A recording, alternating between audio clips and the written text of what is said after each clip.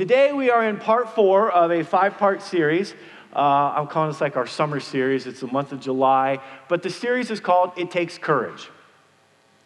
It takes courage to face a lot of things in life, right? A lot of things that cross our paths, it takes courage to deal with them. I know for me, I wouldn't be able to deal with half the stuff that crosses my path if I didn't have Jesus in my life. The wisdom to be a husband and a father, a pastor, handle our finances, make decisions. I involve Jesus in all of that stuff. And if he wasn't there, half of that stuff I'm not too sure how well I would do in. And so a couple of weeks ago, we started this series out with It Takes Courage to Stand for the Truth. And then Paul Diani had the wonderful topic, It Takes Courage to Keep Going When Times Are Tough. And I loved what he said about Job. You know, Satan, when it came to God, and, you know, he's like, have you seen, he wanted to beat up on Job or somebody of God. And God said, have you seen my servant Job? He's blameless. You know, and I love the part where Paul said, put your name in there. What if God bragged on you like that? Yes. And then last week, Nathan Flieger talked about the courage it takes to follow our calling. We started this year out with a series, and even a little bit last year, I really felt like God wanted me to press into the fact that before we are born, before each one of us is born, God has a purpose for us. It's our calling in life. Our calling is much deeper than our career or our family or anything like that. It's spiritual. It's kingdom stuff. All of that stuff is a part of your calling. It's all kind of wrapped up into that. But being kingdom-minded is the calling that God has put on our lives. And there's a couple of things, you know, I'll listen to some theology that might be a little bit skewed. There's people out there that believe that, you know, they'll preach that there is no hell. There's people out there that will preach all kinds of stuff. And there's people that like to argue the Bible and debate about, you know, what they're reading. And, you know, I'm just not really good at that. It's really not my thing. But there are a couple of things that I will go to my grave and argue about. Jesus is the only way to heaven, and life begins at conception. That's it. I know sometimes there are some murmurings that people don't understand, or no, people don't know what my political views are. My political view is this: I don't like politics.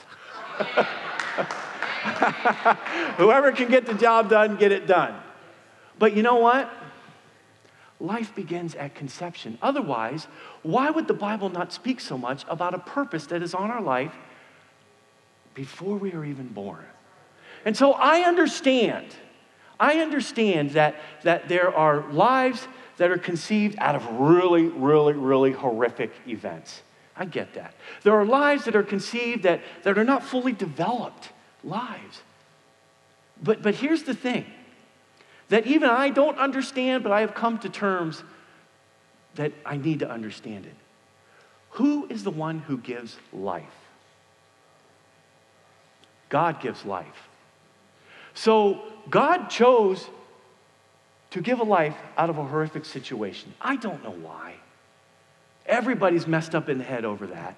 But there is a life that God had a purpose for out of that if that life was born and given the chance to live, it could carry out its purpose in life and possibly help others in the same situation that life was given.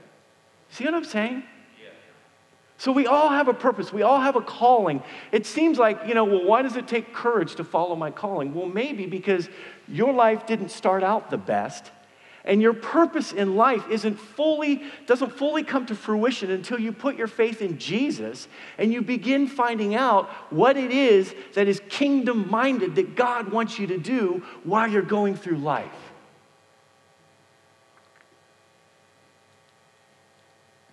And so there's something, though, that we all have, some more than others, that can get in the way of that purpose that God has for us. You know what they are? Faults. We all have faults. But the question is, what are we doing with them? So today, what we're going to talk about is the courage it takes to face our faults. That's the one that I chose for myself to come back to. I started reading my notes when we were kind of driving back, and I'm like, oh, this is going to be good. And then I was like, oh, no. But you see, faults aren't necessarily sins, all right? And I'm not even going to say that they're flaws, but they are a weakness in our character. Okay, we all have them, right? Have you ever filled out an application or something and it says, list your pros, list your strengths, and your weaknesses? Well, gosh, I don't think I have any. And then you're like, well, I don't want to put that one down or that one or, don't we always just kind of make that side look a little nicer? But here's the thing. They're not necessarily sins, but if left unchecked, they can turn into sinful behavior. But mainly, though, today what we're going to be talking about is habits, mannerisms, responses, reactions, mood swings, attitudes, things that we don't even realize we're doing that may be harmful to those around us. A fault can also be looked at as a crack in our character. It's a fault line. And when the pressure comes, when the pressure in life or the pressure at work or the pressure at home comes, that fault line begins to crack and stuff comes out, right? And once it's out, it's like squeezing all the toothpaste out of a tube. You can't get it back in. You can apologize and you can do this and that, but it's out there.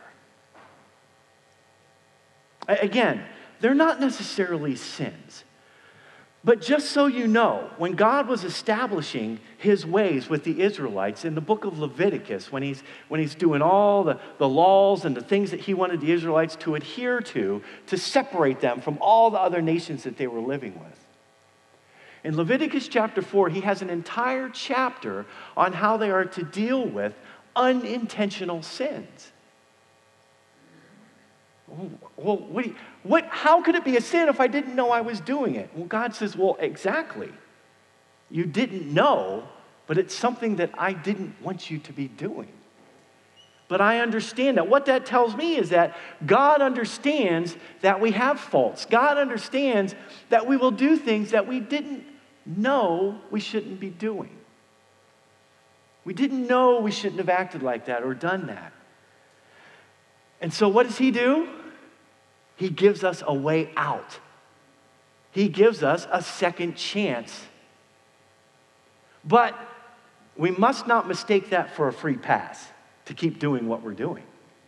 God expects us to deal with our faults and our behaviors when we realize we shouldn't be doing them. See, if we don't have the courage to face our faults, we'll constantly be digging ourselves out of a hole that we always seem to find ourselves in, wondering, how in the world did I get in this place again? Because we're not facing our faults. And here's another thing about faults, all right? They're not going to keep us out of heaven, but they can keep somebody else out of heaven. See, if a follower of Jesus has faults or cracks in their character, right? And they've given somebody a bad experience of a Christian, then that person may not want anything to do with that Christian, with church, with Jesus. So we've got to deal with this stuff. Recognizing and facing our faults is one of the hardest things to do because it means that we need to take a close look at ourselves. That's why we need to read the Bible as much as possible. I tell you every day, But, life gets busy, and sometimes we can't get to it every day, but we need to, because the Bible is a mirror. It exposes us for who we really are. And if we see that, and if we're honest with ourselves, we'll make that change. We'll understand what needs to be arranged or rearranged or changed or whatever in what we're doing. And the thing is, God wants to help us build up the courage to do this. His word kind of makes it easy for us to see this. Because in James chapter 3, here's what James says. Indeed, we all make mistakes. It makes me feel a little bit better. Doesn't say, Chip, you make a lot of mistakes. It says we all make mistakes. For if we could control our tongues, we would be perfect and could also control ourselves in every other way. The rest of that chapter, James talks about how basically our mouths get us in a world of trouble.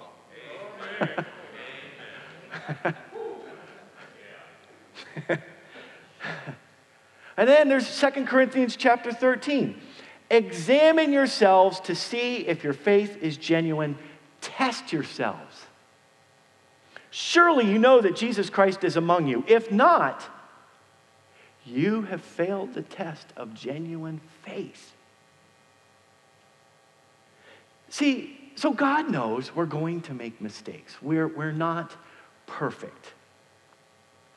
But we cannot ignore it either. We must examine ourselves from time to time. I am constantly critiquing myself. We should be our own worst critics. But as soon as the sermon is up online, I watch it, not to watch myself, but to look at, I have mannerisms. I have things that I do, and I'm like, oh, you look like a goofball when you do that. Don't do that.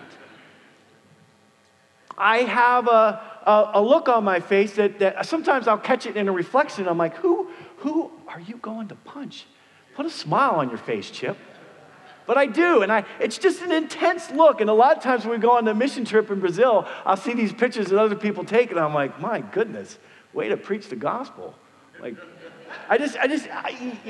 but you know what? I kind of look at that as a little bit of a fault, because, people could say, oh, why is he so mad? I did have somebody ask me that, why I couldn't tell when you were in a bad mood or not when we were on that mission trip. I was like, no, that's just me. I was probably just thinking, about Kim, and I was having good thoughts. I was having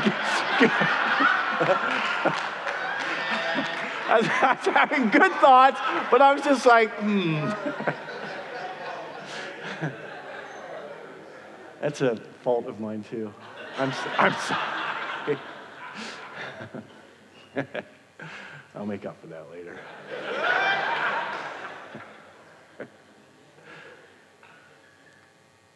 But and sometimes, how about this?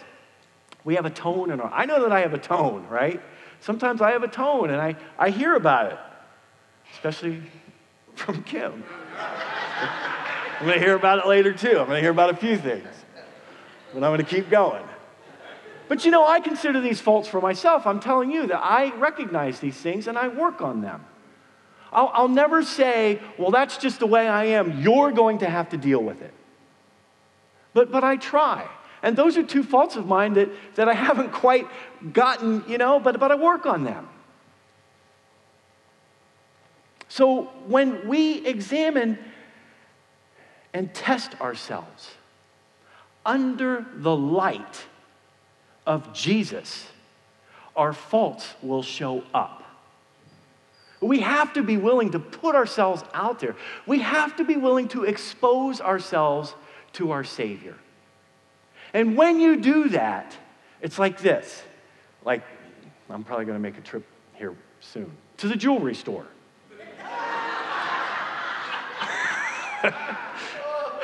Don't the diamonds and the gems and everything look really, really nice when you're there, and they're really shining, and then you get home and you open it up under the incandescent light and you're like, oh, it doesn't look, is this the same one that I bought? Well, they have special lights, to make those things look good. But it exposes them for really what they really should look like under a certain light.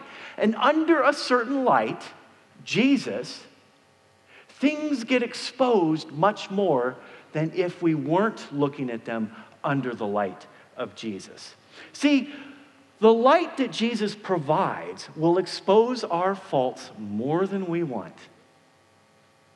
But it's okay because he has a purpose for that exposure. Recognizing our faults, as we can see in 2 Corinthians, is the beginning of genuine faith. See, the worst thing we can do is deny it. Or when somebody brings it up, get defensive. Or when it's brought up again, blame somebody else. You know, if everybody around you is grumpy and kind of snappy, it might not be everybody around you. It might be you making them grumpy. If you're constantly apologizing for things, wondering, why am I always apologizing for things? It might be because you need to take a look at what you're doing that's causing you to have to apologize for things. Again, these aren't necessarily sinful behaviors, but they're things that we have in our character. They're cracks in our character that can harm those around us and harm our witness for Jesus. When we recognize them and face them, it's the best thing to do. Because here's the thing, church. We all have them. Every single one of us has them. So we may as well deal with them. The test of genuine faith is not that we become the perfect person. The true test of genuine faith is that we are willing to be perfected. See, Jesus sees us as a perfect creation in him. But I'm not too sure if anybody in here, or at least I'll speak for myself, I have a hard time raising my hand in a room full of people and saying, I am perfect. Yeah, I'm perfect. But I can say, I am being perfected in Christ. Genuine faith is that we are willing to be perfected from one day to the next by the leading of our Creator, our Savior, Jesus. And this is what makes our faith in him genuine, authentic, real. And it isn't easy. But here's the thing. People aren't looking for the perfect person to go through life with them. I don't want the perfect person to lead me through things. Because there isn't one. People are looking for honest. They're looking for honesty. They're looking for authenticity. They're looking for genuineness. When people come to church that don't know Jesus, you want to know what's funny? Here's a funny thing. People who don't know Jesus are looking for authenticity. People who do know Jesus are looking for another church that's perfect. And then they find out it's not. And then they get upset. And they go to another church. Authenticity, honesty. That's what people are looking for.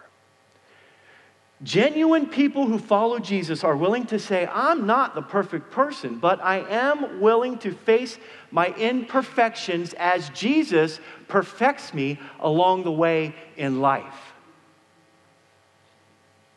Now, somebody who says that, I'm going to hang out with, and we can be, as the Bible says, iron sharpens iron. We can walk through life with each other. It's kind of like this. It reminds me of a story. There was a guy, he was at the doctor's office, and he was kind of getting up there in age, but, you know, still pretty spry, and he had a good checkup. He says to the doctor, Doc, I think my wife is losing her hearing. He says, really, what gives you that idea? He said, well, because when she's not facing me, she can't hear anything I'm saying, and when she is facing me, it seems like she's struggling to hear me. And he says, oh, okay, well, yeah, that could be. Well, here's what you do, all right? if you can come into a room with her back facing you, say something to her, and if she doesn't respond, say it again, move a little bit closer, say it again, same tone, same volume, and when she starts to respond, figure out about how far away you are from her and come back to me, and I'll give you an idea of whether or not it's just, it's a simple age thing, or maybe she is losing her hearing. So he's like, okay, that sounds good. And he goes home, and she's in the kitchen chopping up carrots, and he comes into one. He says, sweetheart, what's for dinner? Nothing, just chopping carrots. So he takes 2 more steps forward. He says, sweetheart, what's for dinner? Chopping up carrots. He does this again. And then the 4th time, he's like right beside her, and he says, sweetheart, what's for dinner? And she says, for the 4th time, beef stew.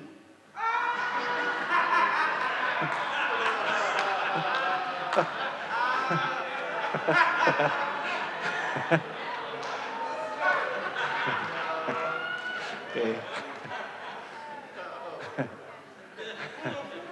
But isn't it funny how we always think it's the other person and not us? Right? Who does it say we are to examine in 2 Corinthians chapter 13? Ourselves. I am way out of line if I start examining my spouse or my children or my coworkers or my neighbors or my friends. That's not my job. I examine myself and make sure that I'm in line with the Scriptures. Examine yourselves to see if your faith is genuine. Test yourselves. This is what the Word of God tells us as followers of Jesus we are to do. So why do we get all worked up when it comes to facing our own faults that we have such a hard time doing this? We'd rather find a fault in someone else than deal with our own shortcomings in life. Again, faults aren't necessarily sins, but if left unchecked, they can unintentionally damage the relationships of those that we're in, which may have consequences when it comes to sharing Jesus with others. I want to read a passage from Romans chapter 12.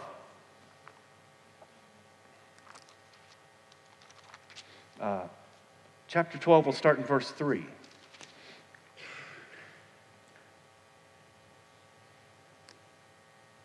Because of the privilege, and this is the Apostle Paul speaking to the church in Rome. Because of the privilege and authority God has given me, I give each of you this warning. Don't think you are better than you really are. Be honest in your evaluation of yourselves, measuring yourselves by the faith God has given us. Just as our bodies have many parts and each part has a special function, so it is with Christ's body. We are many parts of one body, and we all belong to each other. See, be honest with yourself. Be honest with yourself about what it is that Jesus wants to shine some light on. We can fool ourselves into thinking that everything is good, but we can't fool Jesus. And we can only fool ourselves for so long until things start falling apart. As followers of Jesus, what this passage tells me, a couple of things. One of them is, we're all in this together. The moment we said yes to Jesus, we became a part of his kingdom. We became a part of something he's doing. And he's got families all over the world in different churches. We're a church family here within Vineyard Community Church, which is a little family within a big family of the Vineyard Association. We all are in this together, and we all have a specific role in God's kingdom that makes the entire body of believers complete. See, everybody in here has something to do within the kingdom of God that makes the body complete. That's your purpose. That's your calling in life. And this is another reason for us to be genuinely authentic when examining ourselves through God's Word, through the lens of God's Word. Because when the Holy Spirit highlights a fault of ours, we need to follow his lead. Let's go back up to verse 2 right there. Don't copy the behavior and the customs of this world, but let God transform you into a new person by changing the way you think. Then you will learn to know God's will for you, which is good and pleasing and perfect. Oftentimes, I think we read this verse and we equate it to a new believer. But that verse right there should be with us with our entire Christian walk with Jesus. That transformation process is a never-ending process. As we become better people in Jesus, as we become better people on this earth, as we get older and we go through different chapters in life, we have different transformations, we have different things that we have to deal with, and God is constantly refining us and changing us and transforming us into the person that He created as we go through life. Genuine faith is having a heart that allows God's Holy Spirit to highlight the fault lines in our character and following His lead in the transformation process of that change.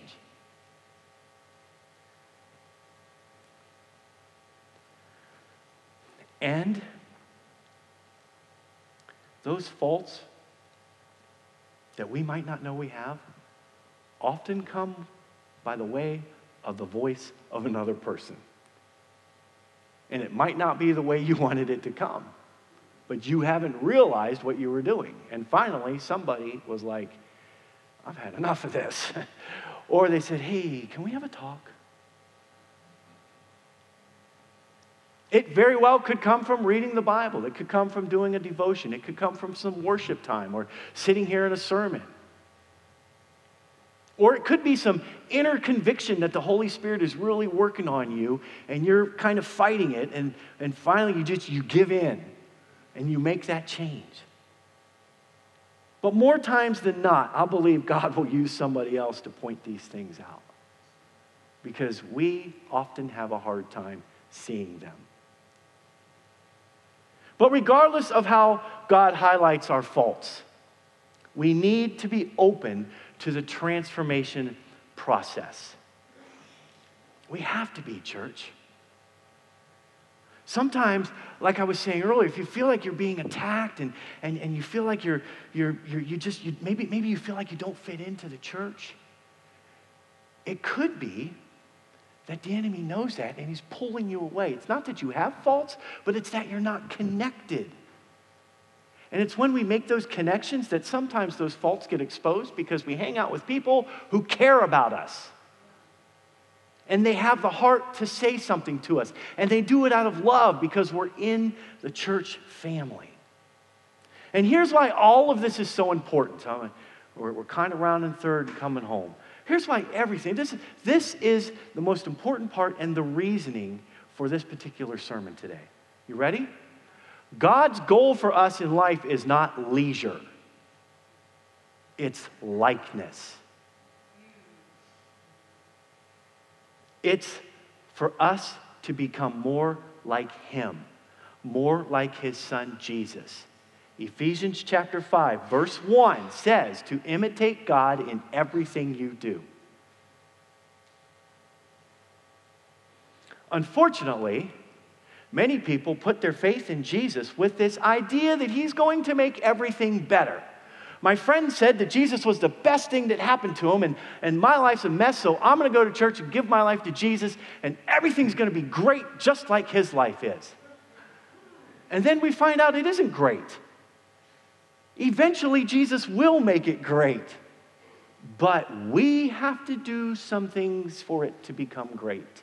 We have to work with Him on things. We have to allow Him to expose us for who we are. We have to be willing to go through that transformation process and the renewing of our mind with how we think. And what some of us don't realize is that in that hope that Jesus makes everything great, we have an enemy that doesn't want things to be great for us, who wants to expose our faults to those around us who don't know Jesus. How many, don't raise your hands, but how many have you seen somebody and you're like, oh my goodness, you mean they became a believer now? And then you said this, well, let's see how long that lasts. Everybody judges a new Christian. I don't know why we do that. But the enemy wants to expose all of their faults to everybody around them that's not a believer so that they can be torn down by everybody around them and not experience the kingdom of God the way God wants them to experience it. We have an enemy out there that knows our weaknesses, knows our faults, knows what gets us going, knows what's going to upset us, whispers things in our ears. He can't read our minds, but he can plant thoughts in our minds. And when we allow the Holy Spirit the opportunity to help eliminate our fault lines and be more like Christ, then when the pressure comes, we will be ready to stand strong, knowing that it all will work together for the good of those who love God and are called according to his purposes. And the process might sting a little bit. Evaluating myself and critiquing myself. And listen, I know who I can ask when I want the answer I want, and I rarely ask those people unless I'm having a bad day. But there are people in my life that I ask, and on the inside I kind of wince because I know they're going to give me the answer I should hear. It might sting a little bit, but you know what? They're being honest with me.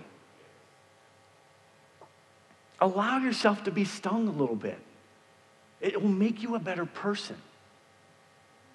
In the long run, you'll be a better person. You'll be a stronger person in Christ. Because when the pressure comes and the faults begin to crack, a lot of people give up on Jesus because they were looking for that leisure instead of likeness. They weren't prepared for the fact that they were going to have to become more like Jesus as time goes on. They wanted life to be easier instead of putting in the work to become more like Jesus. See, here's the thing. A Christian lifestyle was not meant to be easy. Every one of Jesus' disciples were put to death for their faith. One of them was not put to death, but he spent the rest of his life in prison on an island, John. The Christian lifestyle was not meant to be easy. Living in a church family isn't always easy.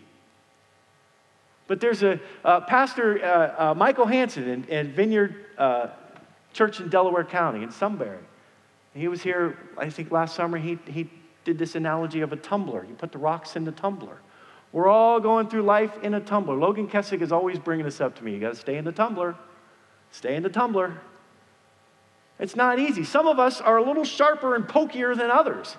But when you stay in that tumbler with everybody else, all those rough edges begin to become smooth and a nice shiny stone comes out. Stay in the tumbler. When you get upset with the people who are poking you in this tumbler and you go to another one down the road, you're going to get poked all over again. Some of us do more than others, Chuck. That's right. I'm going to be in the tumbler this afternoon, too. But here's the thing. I'm going to wrap it up with this. Here's the thing. It's worth it. It takes effort. And it takes the willingness to self-evaluate ourselves. But it is worth it because the creator of the universe is by our side cheering us on. Giving us the resources, giving us the people, giving us the life group to become a part of, the church to become a part of. That will help us get through each day. And here's the thing. I'm gonna finish it with this passage. When it comes to facing my faults for me, I came across this passage. This passage is going to become one of my life verses. When it comes to facing my faults, the words of the Apostle Paul to the church in Philippi echoes in my head. And he said this in Philippians chapter 3.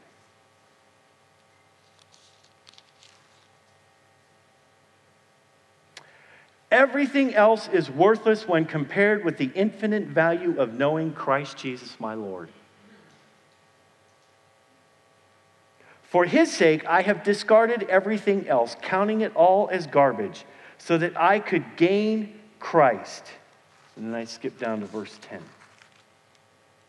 I want to know Christ and experience the mighty power that raised him from the dead. I want to suffer with him, sharing in his death, so that one way or another, I will experience the resurrection from the dead. That right there is what gives me the drive to face my faults. I want to be a part of that with Jesus. This right here, what I just read, is what genuine faith sounds like when we examine ourselves and allow the Holy Spirit to fill in those cracks in our character. Amen? Let's pray. Lord Jesus, I thank you for this. I thank you, Jesus, for the tough stuff that we have. The things that you know, God, that are not going to be easy for us to deal with. The things that you know, God, that if we press into them, we will come out as better people. We will come out as the person that you created us to be. Life isn't going to be easy, but with Jesus, it can become better. I always say if we take one step, he will take us two. We take another step, he'll carry us two more. That's who he is. So God, I thank you for that. And I pray, Lord Jesus, that as we head into a time of worship here, that if there's anything that was said today that kind of hits home with some of us here, God, that you would speak to us during worship so that we can get those things taken care of. Give them to Jesus and see how he helps you recognize those faults. In Jesus' name, amen.